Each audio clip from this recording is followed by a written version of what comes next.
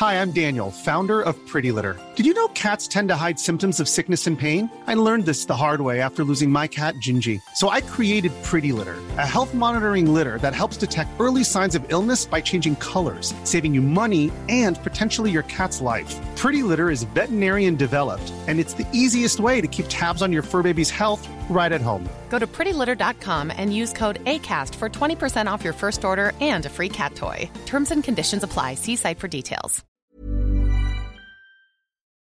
FM 104 Sunday Night Live with Louise Ty. Dumb's Hit Music Station, F104, Louise Ty here with you until 1 o'clock. I'm now joined on the phone by Conor Adams. Hello, how are you? Hello, I am good. So you've just released your first solo EP. I have. How does it feel? Last Friday. Oh, it feels great. Feels invigorating. So, yeah, it's nice to put new music out into the world.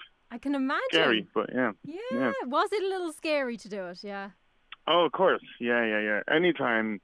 I mean, it's like, I don't know what you'd put it like. If you draw a picture and show your friend, it's kind of scary. If it's a doodle, it's fine. But if you're actually trying to do something good, it's a bit wearing your heart on your sleeve, kind of. Yeah, and then waiting for everyone else to judge it. Exactly. Yeah. While they silently judge and smile and tell you it's great, and then walk away and shake their heads. Sure, look, do we mind what they or what they say? We don't, no. And that's the beauty of art. Exactly. So it's called I Admired Your Grace at the End of the World, 2 for Joy. Yeah. Tell us a little bit about this.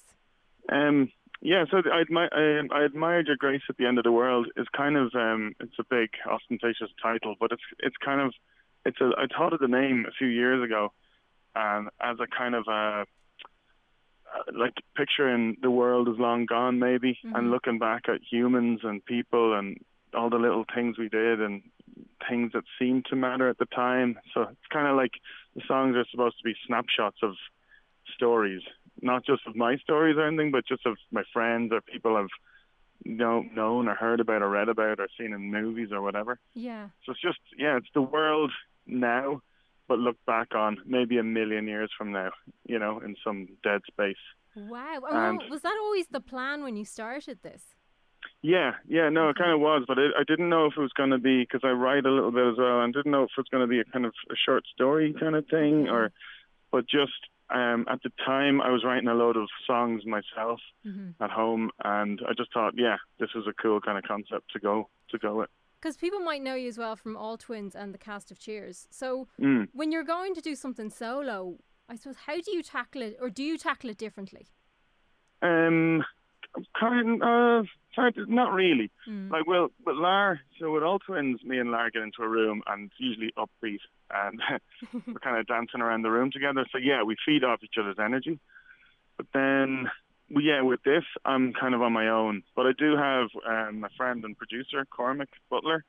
So I work with him on all of this stuff.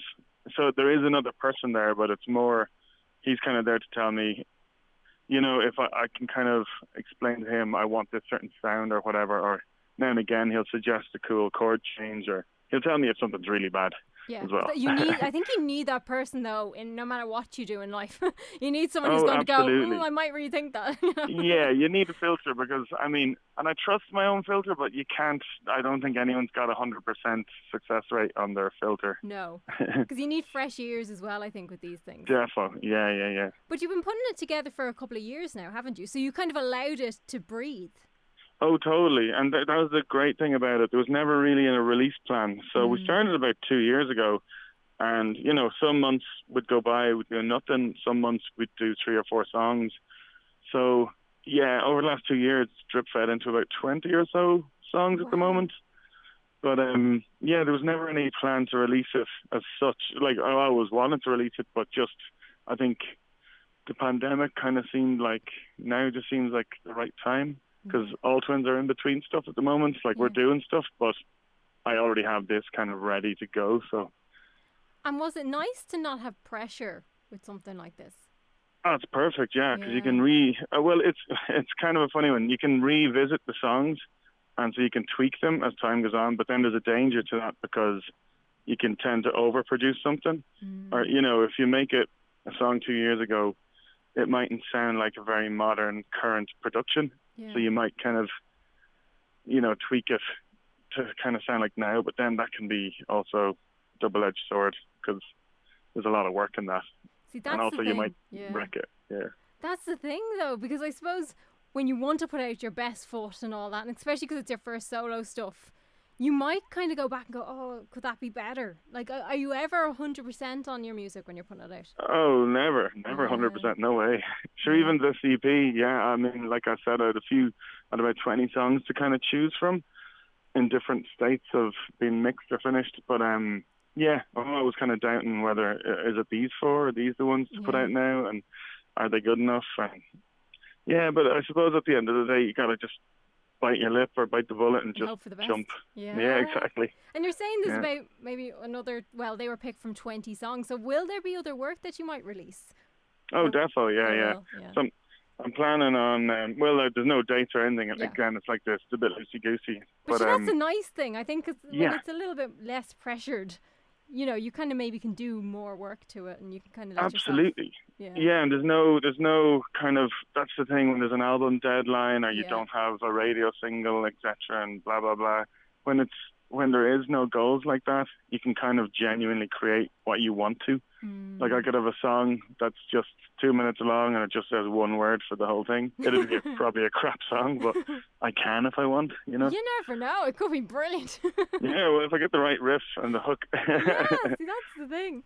And you've released a new single from it, so it's Head of a Line that you've released. Yes, Head of a Line. So tell me about this song.